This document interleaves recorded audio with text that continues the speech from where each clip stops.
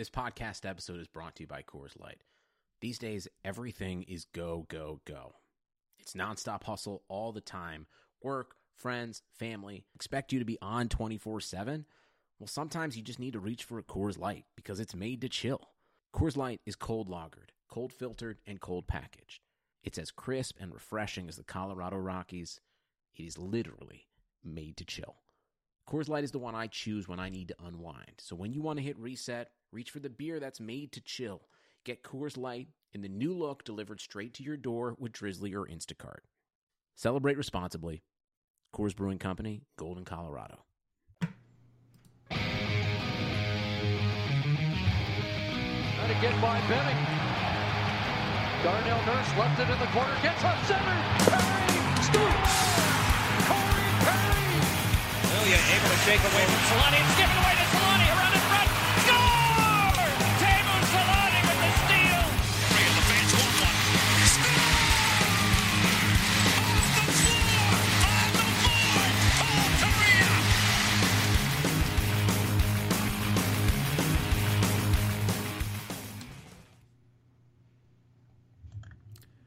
Hey, Ducks fans, we're back. It's the Forever Mighty post-game show, New Year's Day edition. It's myself, Patrick, alongside Eddie for today's show. Jason's out doing whatever, wherever, family stuff. But this is not a hungover edition. As anyone who's listening live, this is well into basically the end of vacation for most people. It's 5 o'clock here in California. We're here to talk about the Ducks and their unfortunate loss last night in overtime at the hands of the league-leading Tampa Bay Lightning, one of the most deadly teams in the league, Eddie.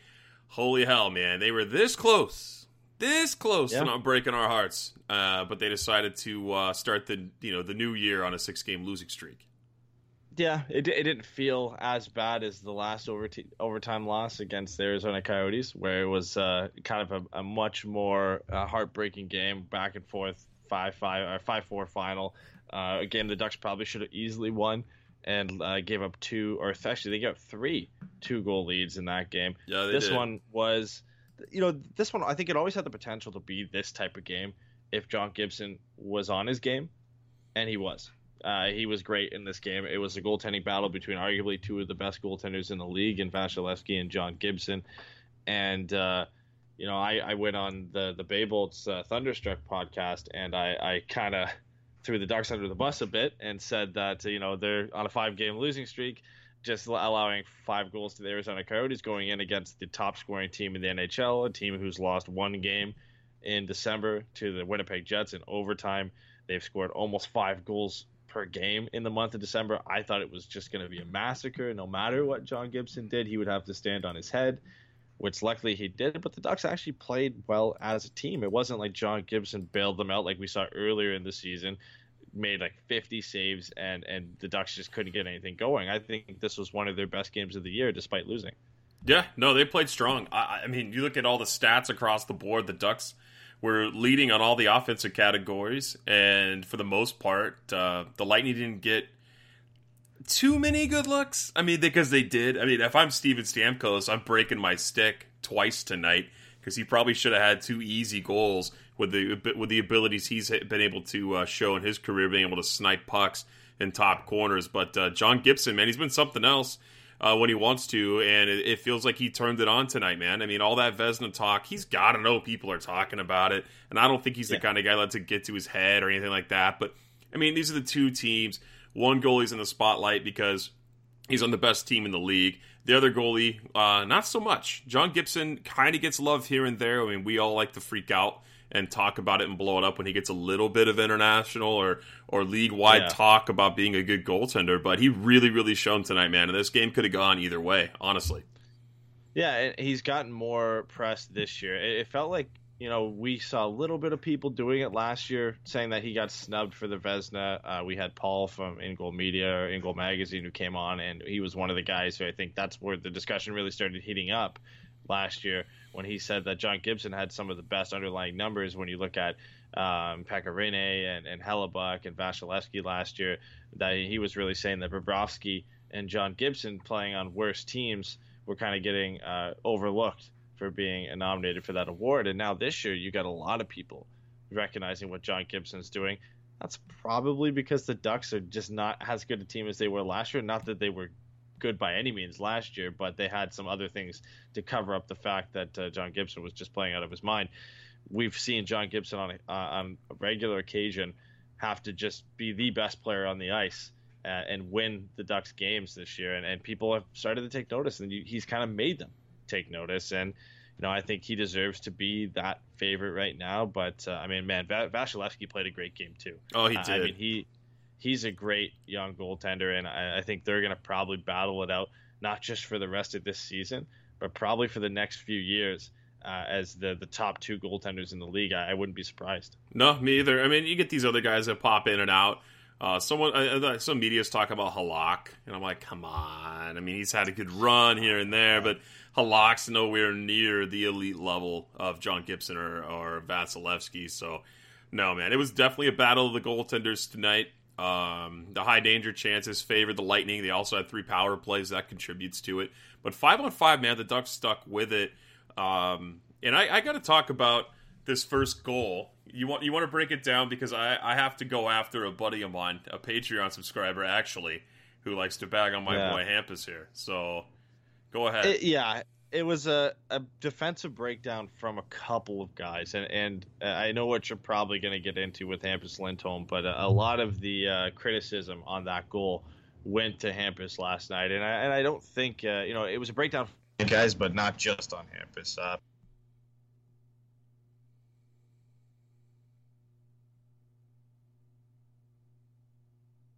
We completely lost your audio, man. You're out.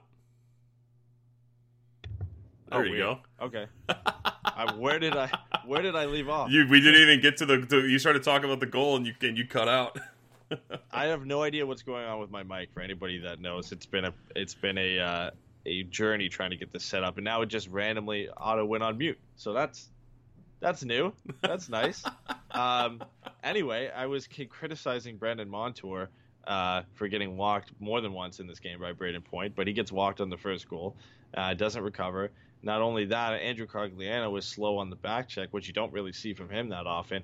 He allows Cernak, who's a defenseman, to get up into the play, and Hampus Lindholm's forced to defend a 2-on-1 between Cernak and the best player currently in the league, Nikita Kucherov, and the pass comes over, and Kucherov is not going to miss that, especially the way he's been.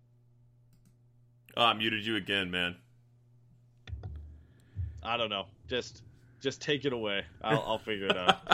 Just switch to your laptop mic for the show. Yeah, so this play, it kind of leaves Hampus Lindholm hanging a bit. I feel like it, at the point where the puck goes into the Duck zone, mistakes happen. You can't talk about Montour being a bad defender. I mean, he maybe had a rough game on a couple of shifts here, but there's not much Hampus could do. I want to blow up Chris on this just because he gave me a text about how, like, it's more than just, keeping the puck out of your zone. You got to be able to defend it when it's in your zone. That's a correct statement. I understand that. But a 2-on-1, when it's happening right at your doorstep, when there was no business for it happening in the first place, 2 guys lose their men along the rush, and next thing you know, Nikita Kucherov is burying basically a one-time wrist shot pass that was perfectly executed. It's hard for me to put that blame on Hampus Lindholm, and I've been critical of his play as of late, but I mean, that was completely undeserved. And yeah, there's a lot that goes into making a great defenseman. It's not just about keeping the puck out of your zone. You're talking zone exits, zone entries, things like that. You're able to keep defenders on the perimeter, or the offensive guys on the perimeter when you're playing D. That's all important. But to criticize a guy on a 2-on-1 like that's kind of tough, man. I mean, and 2-on-1s are hard in general. So yeah, there's been a lot of Hampus Lindholm hate lately. I mean, more than you normally expect. This is usually a guy who gets all the praise in the world, not just from Ducks fans, but from everybody else. But I sent you that post in Ducks Nation, I think a couple of days ago now, that was saying that Lindholm is looking like the Ducks' 4th or 5th best defenseman right now. And then now people were criticizing him for his play on the 2-on-1 in overtime against Arizona, with Clayton Keller, and the great play that Keller made just to freeze John Gibson. And again, maybe not the best effort from Hampus Lindholm, but it's kind of tough to defend that no matter what, and not everybody's perfect at that. And then Hampus Lindholm again getting criticized on this goal when he probably doesn't deserve it here. I don't get it. I mean, this is the guy who has to play 24, 25 minutes a night. He's right now, when he's tasked with doing that with Cam Fowler out, he's not going to look perfect. But No. I haven't seen him look horrible. And, for somebody to say he's the fourth or fifth best defenseman on this blue line right now, that means you're putting guys like Jake Dotchin in front of him, or Jacob Larson, or Josh Mahura, who didn't look bad, but you're putting those guys in front of Hampus Lindholm.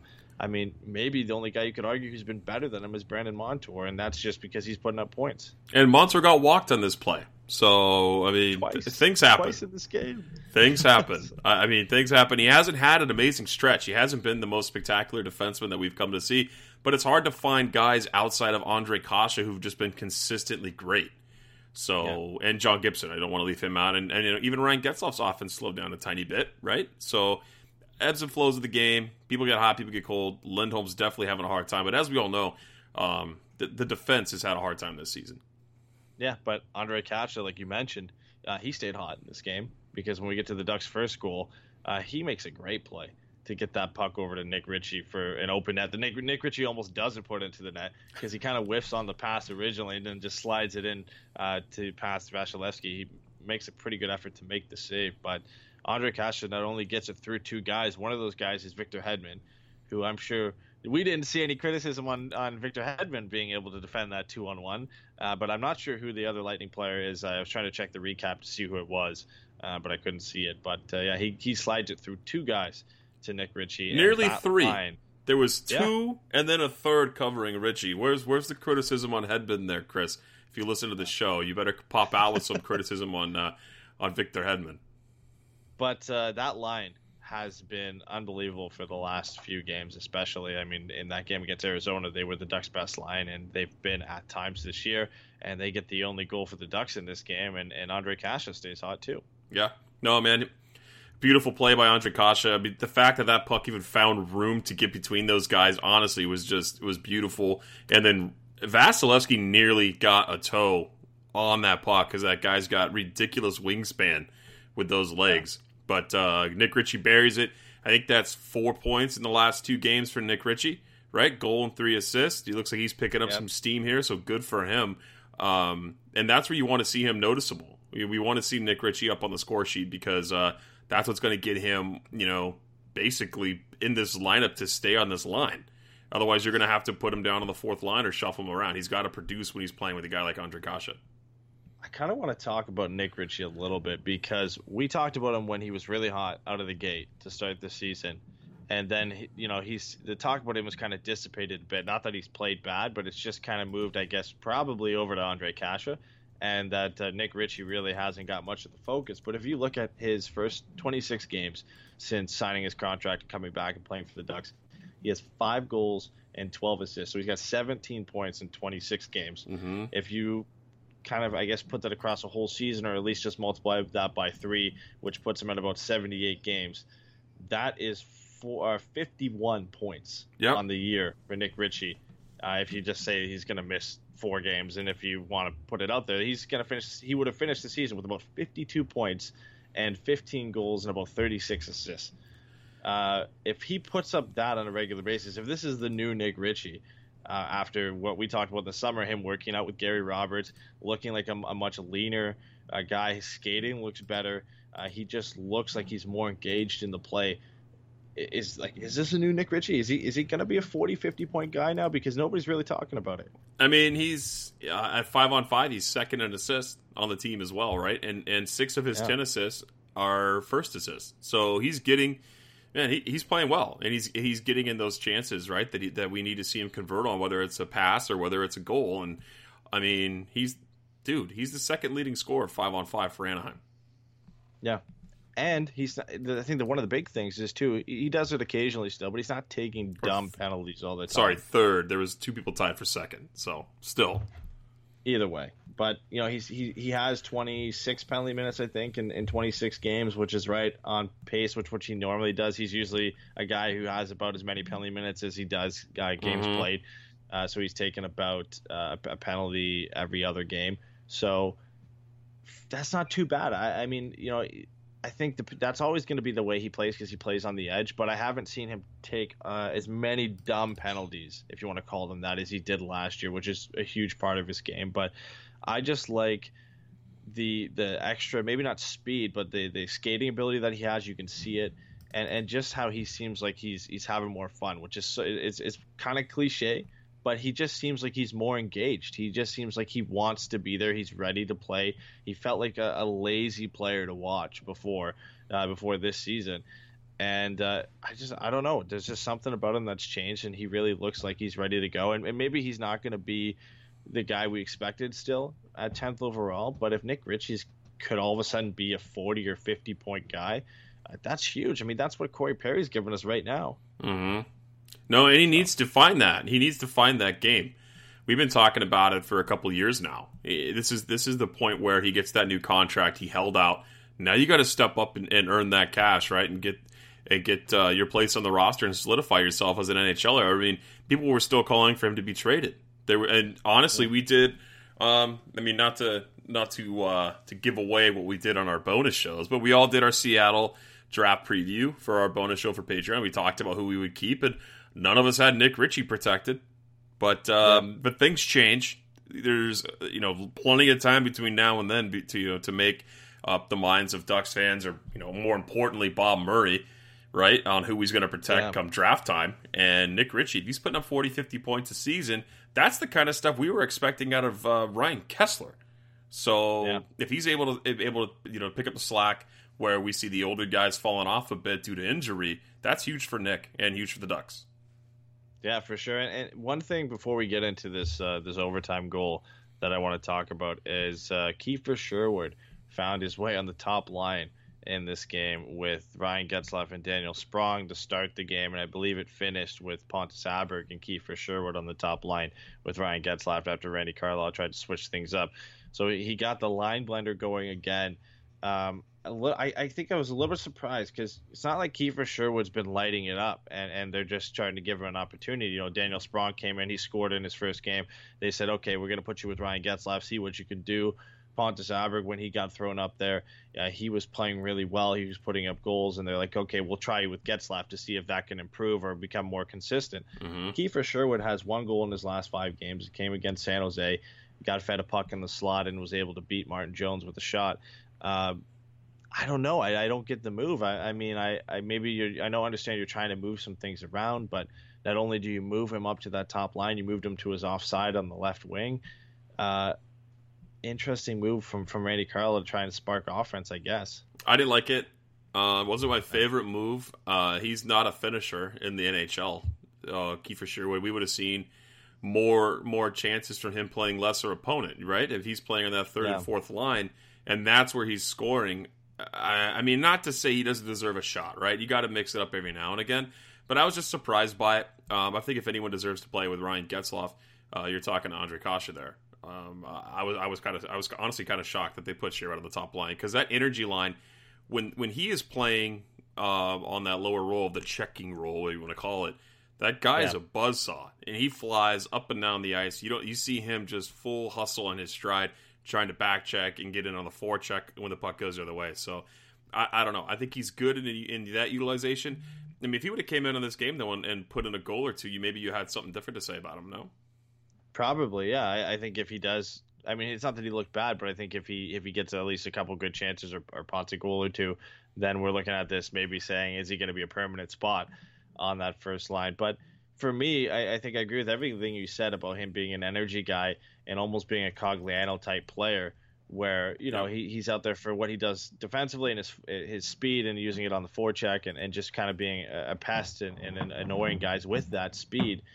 He's more suited to put on the fourth line because he doesn't really have that offensive upside, and then putting a guy like Pontus Aberg instead on the fourth line when he's the complete opposite player where the defense isn't really there. But if he's put with a guy who can get him the puck, he has a better shot and a better ability to put the puck in the back of the net. So it almost seems like he's destined to play with Ryan Getzlaf at this point because Andre Kasha, Henrique, and Nick Ritchie have found chemistry on that second line, and it seems like they're just going to keep Kessler, Cogliano, and Silfverberg together just because they don't really want to split that up or do anything with that line. So, yeah, I don't get it. I think I think it's a bit weird. At this point, the only thing I'd maybe consider changing is maybe try Silfverberg again on the left side with like Getzlaf and Sprong and see if that changes anything. I'm not sure.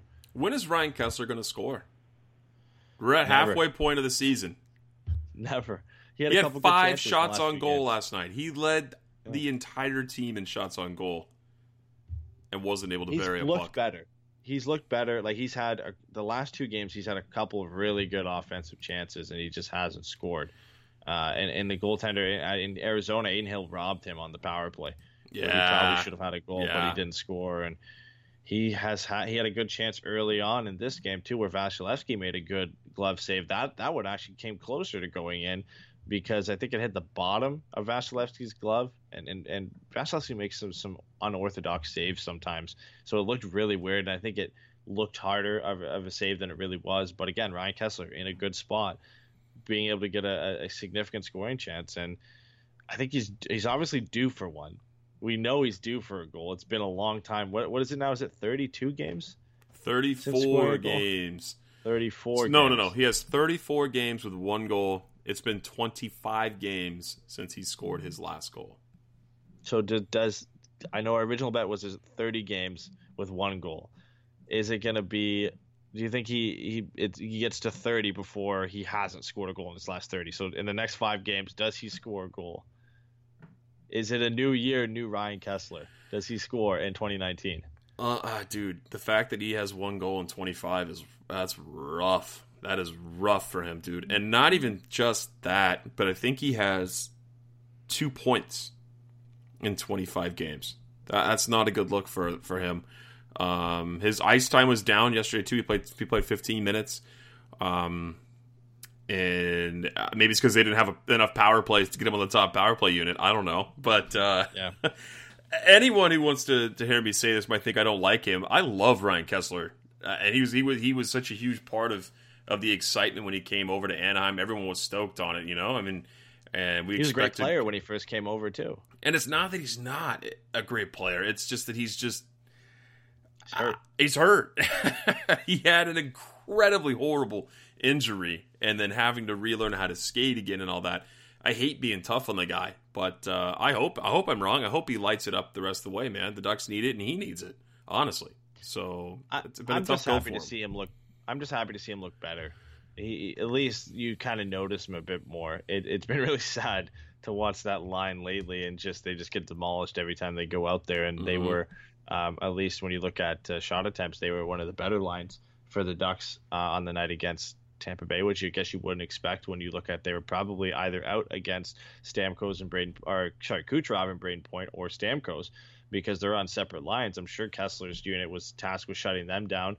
I would have to guess it was probably Stamkos' line, and a lot of that credit probably goes to John Gibson a bit too. Yeah. Because he robbed Stamkos about 3 or 4 times in this game, and some pretty good chances. But talking about Braden Point and Nikita Kucherov, they made the Ducks pay in overtime when we finally get to this goal here, and kind of a little bit of a broken play. Unfortunate. The puck bounced. Yeah, it makes a weird bounce where it kind of bounces past Brandon Montour and right onto Braden Point's stick when Braden Point is in behind Montour, and then he just muscles, like they said, muscles off Brandon Montour on the broadcast. I don't know.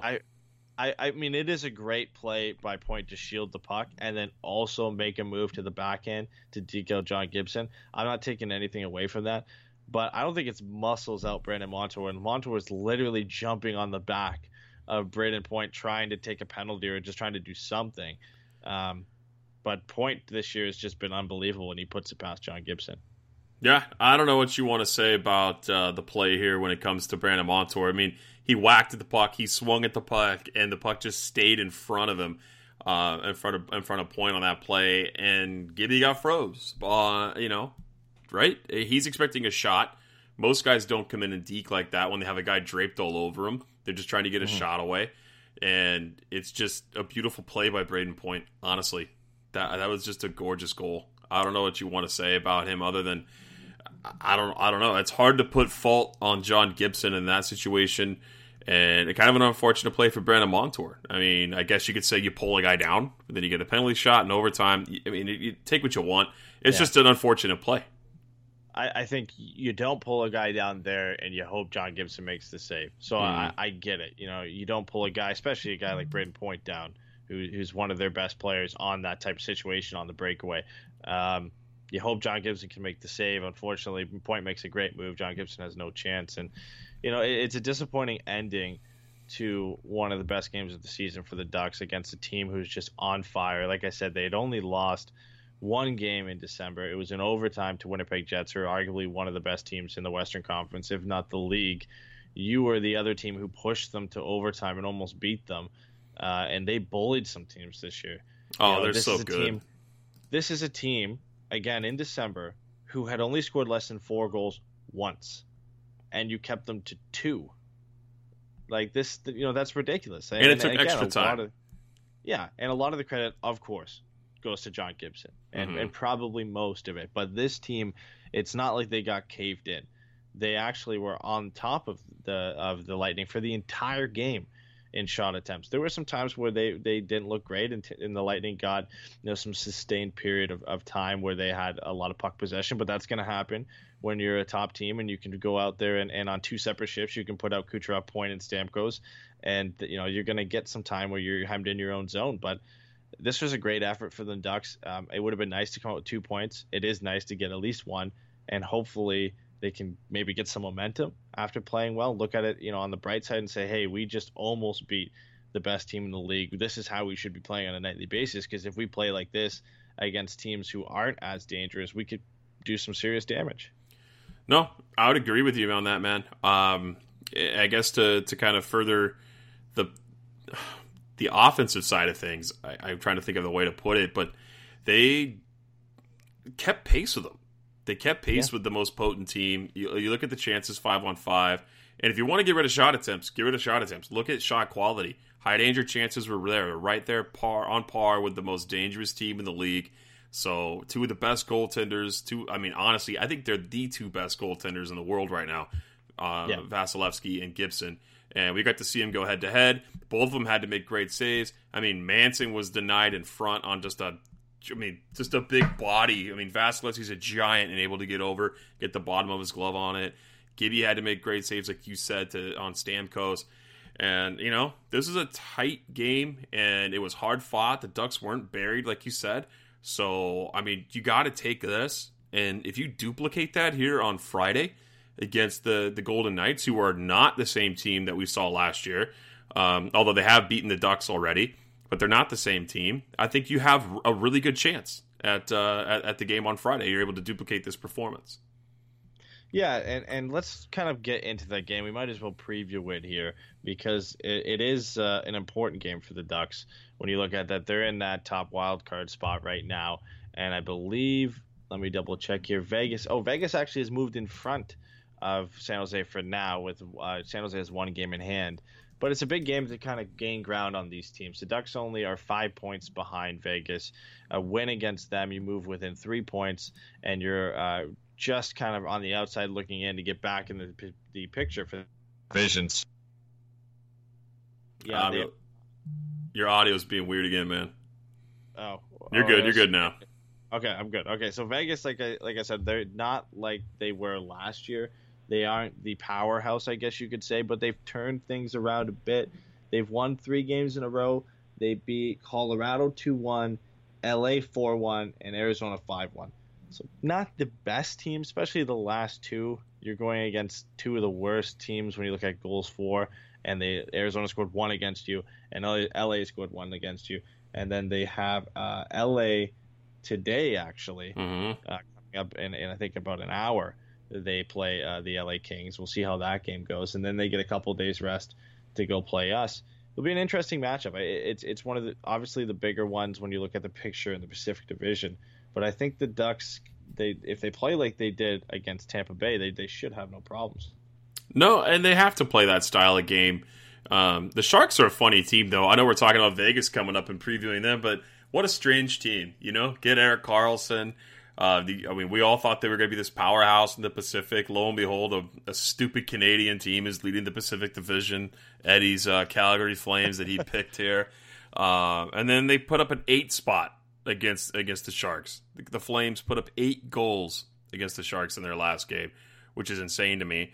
So, looking at Vegas, though, the fact that they've been able to keep up, man, they're 12-3-3 at home. So that place is still just a nightmare to play in. On the road, they're below 500, so that bodes well for Anaheim. I guess the problem that they're going to have is they're running into kind of a hot team. They're on a 3-game win streak. They're 6-1-3 in their last 10. And the Ducks, honestly, are sitting at 500 at 4-4-2. And we all know how the story's gone for the Ducks. They went on a hot streak, and then they cooled way off with a 6-game losing streak. But the Ducks aren't too bad at home. I mean, they're still 1 game below 500 if you look at overtime. Hasn't been nice to Anaheim this year. But I think that you're right. I think that you have a better goaltender in net. Obviously, Gibson's going to get the start because there is no clear-cut backup right now with Miller being injured, and they're not going to throw in a rookie when they don't need to. It's not a back-to-back. Gibby's not injured, so you're going to see John Gibson on Friday in Anaheim. And the Ducks have the longest homestand of their season coming up, and it kicked off last night. They got a point out of it. But they really need to make a statement on this homestand, Eddie, in order to maintain in this division. They're the only team in the playoff spot right now with a negative goal differential at -18. So that doesn't look good. And that just goes to show you that the Ducks are riding on some specifics to keep them in. And we all know that's John Gibson. Yeah, and I think one of the keys for this game is this is going to be a different look Vegas team than the Ducks have been used to this season. For a while, it was William Karlsson up the middle, and that was it. And they were putting guys there by committee and figuring things out. Pacioretty won't be playing, I assume. I'm pretty sure he's still out with a lower body injury. But the big difference is now Paul Stastny is back. He's played 12 games now for the Vegas Golden Knights. He has 9 points. He has 6 points in his last 3 games, where he's gotten a goal and an assist in each of the last 3. Now it's a two-threat team. You've got 2 guys up the middle. You've got William Karlsson on the first line, and now you've got Paul Stastny, who is also producing on the second line. They're a harder team to match up against. You're going to have Ryan Kessler, who's probably going to go against William Karlsson because the Ducks are going to be at home. They're going to get the better of the opportunity to match up against what pairing they want to. But then somebody's going to have to contain Paul Stastny. And whether that's Getzlaf and his line, if they want to give some freedom to Adam Henrique, Nick Ritchie, and Andre Kasha the way they're playing, or if that's Andre Kasha and Nick Ritchie and Adam Henrique against Paul Stastny, they're going to have to try and outplay that line. So that's a big matchup for me. It's a new look Vegas Golden Knights team getting some help later on in the season with Paul Stastny coming back.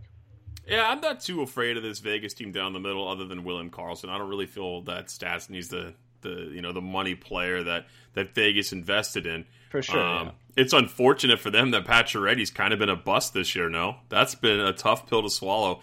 I have a buddy of mine who's a massive Habs fan. He's from Montreal, and he told me, he's like, watch, he's a cancer. They're going to trade him out of Montreal. He's going to go to Vegas and just be a total shit show, and Tatar's going to blow it up here in Montreal, and that's kind of what's happened. I've enjoyed it because I love Thomas Tatar. Not that I hate Max Pacioretty, but he's also American. So yeah, I was waiting for the American helping my there. cause right now. But Pacioretty not been good. 10 goals, 9 assists in 30 games this year. Like I said, he's out with an injury. But this is a guy for a long time was a perennial 30 goal scorer, and just had the one bad season we thought in Montreal last year. Come to Vegas, given the opportunity to play on the top line for a bit, I believe, with Marchessault and William Karlsson. Didn't work out. Up and down the lineup. Got his spot taken up from Alex Tuch, who's been unbelievable this year. He's got 30 points in 34 games. But big surprise. Are you kind of glad the Ducks didn't go for him because they were in on Pacioretty? And imagining, like, looking up what we were high on the opportunity. Looking up what Vegas ended up having to give up for him with Nick Suzuki, and I believe a first-round pick as well, and then obviously Thomas Tatar, who was just a throw-in on that deal. The Ducks would have had to give up a lot. Like we've talked about this before, probably Andre Kasha, maybe Sam Steele or Isaac Lindstrom, and a first-round pick. And you look at his production there. Not to say he would have the same production in Anaheim as he's having in Vegas. He could have very well had a better season, maybe playing with Ryan Getzlaf. But for a guy who's now 30. and you gave up. You're already a team who doesn't have a deep prospect pool. You give up one of your best forward prospects and a first-round pick to pick him up, and he hasn't done anything. No, so that's good for Anaheim to not have to worry about him on Friday. They got kind of a mixed bag for this homestand, so we don't need to preview every game, but just, I mean, they got the Knights on Friday, the Oilers on Sunday, and then they get a 2-day break, and they have Ottawa coming to town, and then on Friday they get the Pittsburgh Penguins.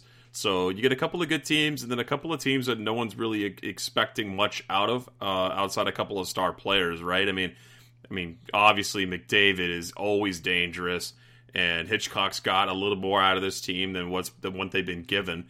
But they're not a great team by any means, so the Ducks should have, an opponent they could beat there, and that should always be a fun game. And then Ottawa, I mean, they should trounce Ottawa if they want to play at the level they played last night, and Pittsburgh should be fun. So, interesting homestand coming up. Next 10 days are going to be some good hockey. Yeah, I mean, Ottawa and Edmonton, no matter how Ottawa and Edmonton do in their next few games before they play Anaheim, those should be easy wins. I mean, just looking at tonight, Ottawa's lost their last 5. Edmonton's lost their last 6. Yeah. So these are teams, if you want to be in the playoffs, if you want to be a team that finishes in your division, not in the wild card, you have to beat them. And they should beat them. I mean, Connor McDavid is obviously, that's going to be a tougher matchup than Ottawa. You got to shut him down, and that's almost impossible to do. But the Oilers aren't really getting much help from anywhere else. Cam Talbot's been horrible. He let 7 goals against the Flames last night. His job's been taken by Mikko Koskinen. But, man, this game against Pittsburgh's the big one for me, I think. And Pittsburgh's finally started to get things going. Talking about losing streaks, Pittsburgh's actually had a winning streak. They've won their last 6. They've won 8 of their last 10, I believe. And Phil Kessel is going. Sidney Crosby is getting things going. They're actually getting some decent goaltending. So it's been looking like a good run of play for them. That's still going to be fun. Ducks beat them last time they played them, so that should be a good time. And that brings us right up to, before we get to some more post-game stuff, I know you want to talk about World Juniors, but we're having a watch party. Might as well throw that in here right now. There's our next Forever Mighty watch party. We'll eat the same Lamppost Pizza we always go to in Yorba Linda, and it'll be on the 13th against the Winnipeg Jets. It's a 3 p.m. Pacific start, so show up. We're going to start putting it up all over social media, but we're locked in for there, and come party with us. Yeah, it'll be fun. I won't be there, which is unfortunate, but I'll be there in spirit watching the game at home, and hopefully the Ducks don't have suffered the same fate the last time we had a watch party where they lost to the Golden Knights, so hopefully that will be good. But you did mention World Juniors, and anytime I get a chance to talk about the World Juniors, I will take it. So the big thing, before we get into an update on how Ducks prospects are doing, the big news after Canada's 2-1 loss to Russia last night, which I know you love. Is that USA won? Yeah, is that USA surprisingly beat Finland 4-0. I don't know how that happened. I was ready to grill you for them losing. I went into the movie theater. Canada was tied at 1. US was up 3-0. So I was like, whatever, as long as Canada wins, that's fine. And I come out. It's now 2019, and Canada lost 2-1. So I wasn't too happy about that. But the big thing was I see Maxime Comtois trending. I'm like, well, that's surprising. He didn't score, so what's going on? And everybody, including Canada fans, are just ripping him for diving, apparently. And I let me see if I can bring these up into the YouTube chat here, just into the video to show you. But he has at least one questionable dive each game that people are bringing up. But it got as far as people saying they should remove the C from him. Oh, brutal. Nobody's looking at the fact that this guy does lead the team in goals with 5. He has 6 points. He's third on the team in scoring. But, man, it's crazy. I'll work on bringing these up, but I'm surprised that even Canadian fans are turning against him. I mean, there was a couple plays that I saw on Twitter, and it looked like he was selling really hard in that game, especially being grabbed from behind by the helmet, and his legs collapsed from under him. He got shoved, he got cross-checked a little from behind, and he goes up against the glass and throws his head back. I mean, it looked like he's really trying to sell calls there, and that's unfortunate. He's a kid, and that's what all these guys are. They're all kids in the World Juniors. I still don't, I'm not going to condone anyone diving or embellishing at all. I mean, but it happens in the NHL too, and there's great players that do it. So I mean, if you want to say anything about him, it's a learning experience. He's probably going to get ripped by his coaching staff. I mean, no one's going to want to promote that, right? I mean, I think, and if they don't rip him, he's going to hear from the fans. No one wants to be known as that guy. So either way, he's going to hear about it. We'll see how he plays after. I'm not going to worry about one game with him doing that. Stripping the C. You Canadians are insane. I was surprised too, and I've got them up here on YouTube to show people there. If you're listening on Spreaker or on iTunes or Spotify or whatever, I'll let you know who tweeted it out so you can see it. But he has one in each game. The first one was against Denmark, and Malte Setkov. He's kind of, I guess, at this point, he gives him a cross-check in the back and then gets a cross-check back from Setkov. Kind of flops down to the ice, I guess. Yeah, I mean, it's borderline because Setkov does turn around and cross-check. I mean, it would be a penalty. It's interference. Comtois is obviously getting under the skin of some players. We see a similar one later. This one is in the next game against Switzerland, where Comtois is against the boards.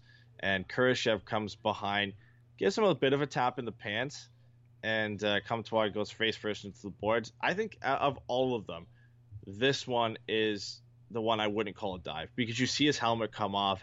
He does get hit from behind into the boards.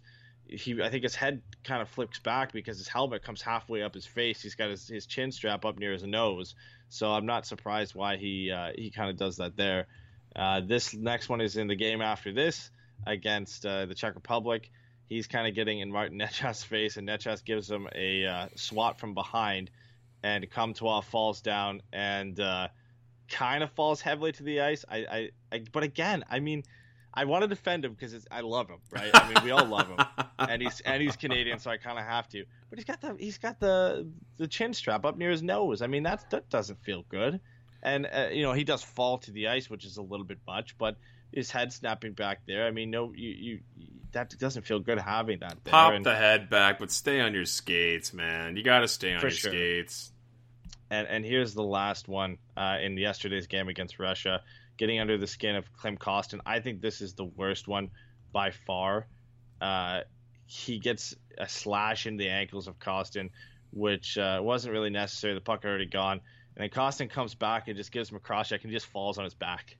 And no, I get it. I mean, I love the way he's playing when, he's engaging guys and he's kind of trying to be a pest. I love that. But, you don't need to fall on the ice to try and draw a penalty after that. I mean, you can just get under guys' skin. Eventually, they're going to do something bad enough that they're going to take a penalty. You don't have to dive to try and get it. And it sparks Klim Kostin to say that he thinks that Maxime Comtois was part of a circus, and that Neymar, he likes watching the World Cup, and that Neymar is his best friend. So, without calling him out for diving, basically saying he's a diver. So, has Comtois had an embellishment penalty? No. So he's been doing it successfully, but a lot of and I think the reason it came out last night is because Canada lost. Mm-hmm. If they had to beat Russia and Comtois scored the game winner, even if he didn't score, we would not be hearing about this. You might be at least not in this moment. Capacity. No, you'd hear about it in the moment. You would be like, oh, during the hit, if like when Kostin cross-checked him down to that, you'd be like, oh, that's a dive. That's the third time he's done it this tournament. Come on, you can't do that. That would be it if they won. We're hearing about it the next day now, and probably for the rest of the tournament if Canada doesn't win, because they didn't win against Russia and because they have to play Finland now in the quarterfinals, which is a harder matchup. And, they got to look for a scapegoat. And it was a close game, a tight game against a really good team. And Canada doesn't win the group because of that game. Somebody's got to get the scapegoat here. And Comtois is the captain, and he's the one who is diving on occasion. And he's the guy that got the blame for it. Yeah. On the American side of things, though, not a Ducks prospect, Jack Hughes is not playing. He didn't play last night either. So I think he's hurt. Yeah, he's definitely hurt. He's missed 2 games now. It's just, is it 2 or 3 is he missed? Or is it a secret weapon? Is it like, we know we're good enough to make it through this group? Let's just save him. He'll be fresh for the quarterfinals. We'll throw him in there, and now he's got to play 3 games. He'll be good to go. He was a game time decision, and so that leads you to believe that his injury is not severe. But they're just like, they don't want him to get tweaked. They don't want him to get hurt. They want him to be ready for the medal rounds, right? When Nobody's when seen it matters. him. No, not many of these guys have played against him. Right. They maybe have seen footage. That's it. So it's like, throw him in the quarterfinals. They won't have enough time to watch video on him. He's gonna dominate now. It's great too because it's like America can win without their best player, and apparently Canada can't, even when they have all their players. So we'll see how the United States does tomorrow and how Canada fares tomorrow. It should be fun. All right, well, let's finish off the World Juniors with an update of the Ducks players and how they're doing. Like I said, Maxime Comtois has 5 goals and an assist in 4 games.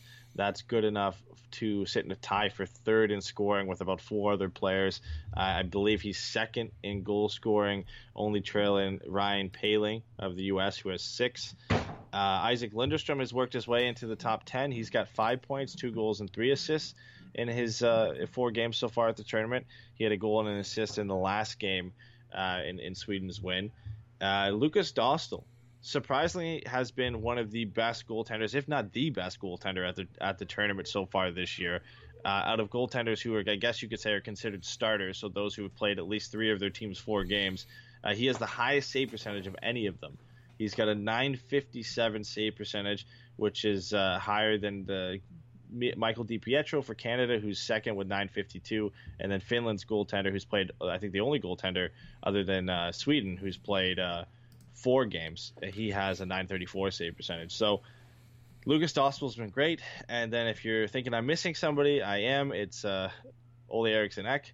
He has not played 1 game for Sweden at all so far at this tournament. So unfortunately, I have nothing to report on him, which is a bit surprising. I thought he'd get some games in there.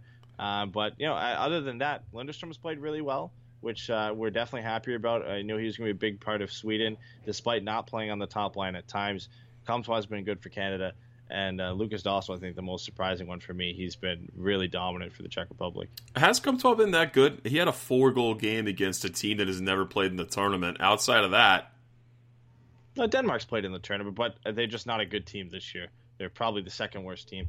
So he hasn't had, I guess you could say, then a great tournament. Everybody's numbers get inflated in against bad teams, and that generally happens every tournament. But, yeah, 4 of his 5 goals and 4 of his 6 points have come in that one game. In the remaining 3 games, he has a goal and an assist. Nothing in the most important game against Russia, but nobody for Canada could really get things going. So I don't think he definitely hasn't had the best tournament of forwards. And you say he's third in scoring. Yeah, that's definitely inflated from that one game. So I don't think he's the third best forward at this tournament. I would say Isaac Lindstrom has probably had the more consistent tournament, despite having 1 less point than Comtois at this point. And I would say if you want to compare him and who's had a better tournament between Comtois and Lindstrom, I'd probably say Lindstrom. But Comtois is right behind him. And we'll see. I mean, the quarterfinal, and if Canada moves on and beats Finland, the semis and the finals, those will be big games for Comtois to see if he can really show that he's a big game player, because we've seen him in the past. He's been a big game player. In big moments, he scores. I mean, in his debut, it didn't take him long to score for the Ducks. In his debut, coming back to QMJHL, he scored in the second period. So he seems to score wherever he goes, and he shows up in big games. So we'll see. But the U.S. should watch out, because Lucas Dostal will be starting in that quarterfinal game. And he's been on fire. So if there's any time to bring Jack Hughes back to snipe up on a Ducks prospect, it would be that game. Let's hope they do it. Yeah, I'm not a Ducks fan in World Juniors. I'm a USA fan. Future Ducks prospect Jack Hughes. Right? Future Kings prospect at this point, which is scary and not cool. So let's just hope that's not the case. But yeah, so there's your World Juniors updates. All right. Well, I think we're almost done. One little last thing I want to do, because I don't know, is it like this every year where game 41 is on New Year's Eve and then we go into the New Year? Yeah, I didn't even realize it until I was setting up for this show that it was game 41, halfway point of the season. And so half of the games were played in 2018 and half the games will be played in 2019. I'm sure it's close every year, because the schedule doesn't change. And it's not the same for every team, obviously, because some teams probably haven't played 41 games. But just so happens that it's like that for the Ducks, and it works out perfectly for us because we can do a nice little season in review. It's a mid-season review while also looking back at 2018. So let's take a look at where the Ducks are right now. They've got a 19-15-7 record through 41 games, 45 points, which is good enough, like I said, for the first wild card spot right now. 1 point up on the Stars, who have 44, and with a game in hand. So after the Stars' next game, the Ducks could be barely holding on to a playoff spot by 1 point, and puts them 4 points behind San Jose for third in the Pacific, 5 points behind the Golden Knights, who play tonight. And like you said, a beautiful -18 goal differential, which is the only team currently holding a playoff spot in both conferences to have a negative goal differential. So the only other two that are close are Buffalo and Montreal, who hold wildcard spots in the East that have an exactly 0 goal differential. So, that's it's been an interesting year, I think. If you want to go a full span of 12 months, I would say the two major storylines for me, just for Anaheim alone, is the fact that somehow Randy Carlyle still has a job. I felt he should have been fired in that Sharks series immediately after they lost against the Sharks. Randy Carlyle should have been fired from that. After just that series was so horrendous, he lost control of his players. If he was condoning that kind of behavior out of his guys, they're a grown men, I get it, but you still follow your coaching staff, and they have a job to do, and you're there to listen to them, right? And it doesn't always go that way, but that was just a complete mess. And Randy Carlyle deserved to get the stamp of being fired at the end of that and received his papers that night after they lost Game 4. And the other one for me is, we're not talking about John Gibson. I'm just talking about the youngsters. The way they've been able to step up and fill in roles haven't looked nearly as bad as we thought that this might be with all the injuries here in Anaheim. But that continues to be the other part of it, is the injuries. Season after season after season after season. The Ducks just seem to always like to be at the top of man games lost. And this year, the last 12 months have been no different. But those are the major storylines for me, man. Yeah, I think so. I mean, obviously, we all thought Randy Carlyle was going to be fired after that series. Didn't get fired. And then with all the coaches getting fired around the same time, the Ducks went on their, 10-game losing streak at one point? It was something ridiculous. He escapes that as well, and we've kind of resigned ourselves to the fact that he's going to be here for the rest of this season. The only solace I guess we can point to is he probably won't be here next season. But he's going to be whatever staff, something scout, whatever. He's going to be in the organization. Probably. So. Because nobody, at this point, would take him. I don't think anybody else in the league would take. Well, I think Eric Stevens said it. Like, he's even talked to Bob Murray about it. Like, yeah, Carlisle's gonna stay in the Ducks organization. Sure. So put him in an organization where he can't really affect anything on ice. I'm fine with that. Sure. I mean, put him in a business organization. They do that with a lot of former players. Like Cam Neely's president of the Boston Bruins. Don't know really what he's doing there. Is he really affecting what's on ice? Yeah, he got rid of Tyler Seguin, right? yeah, or Peter Chiarelli. But yeah, do that, sure, whatever. Bring in a new guy. I think everybody's excited for next season. I know this is a mid-season review, and now we're talking about the end of the year and what's going to happen next season. But what are your projections for this second half? So the next 41 games leading into the playoffs, do you think the Ducks make it? How do you think the next 41 games go? Honestly, I feel like they do. I feel like they get into the playoffs. They're going to get in on a wild card spot. I don't think that they have what it takes to sustain any sort of prolonged offense. And we've seen that. We're back to the same Anaheim Ducks that was prior to the little hot streak. There's nothing consistent about this team offensively.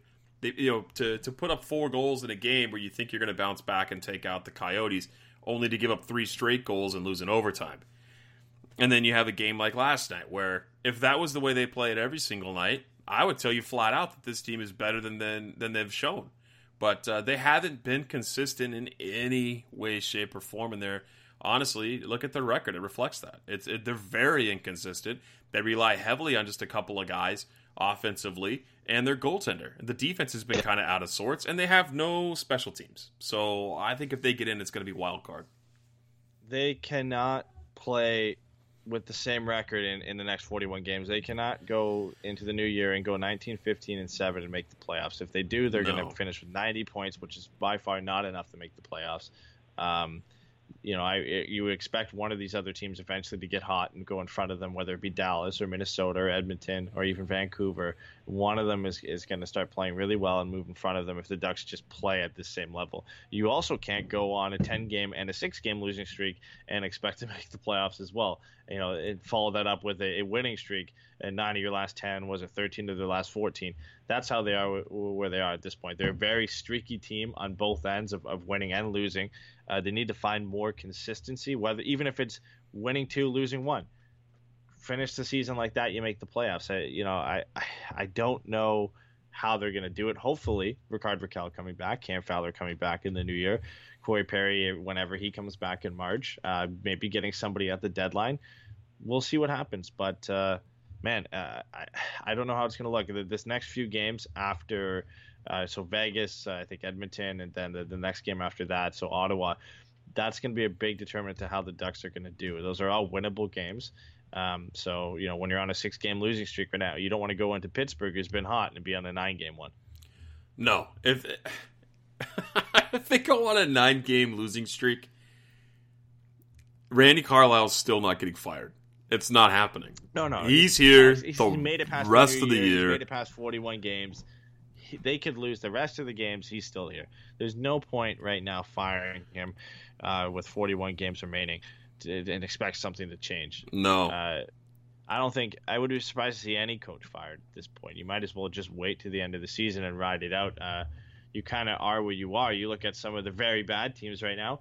You look at Arizona, probably not going to make the playoffs. They're below 500 at the midway point. I doubt it. Chicago, I think they've resigned to the fact they're not going to make the playoffs. Los Angeles, St. Louis, which is super surprising. They're bottom of the Western Conference, team we expected to be near the top. They're probably not going to make the playoffs.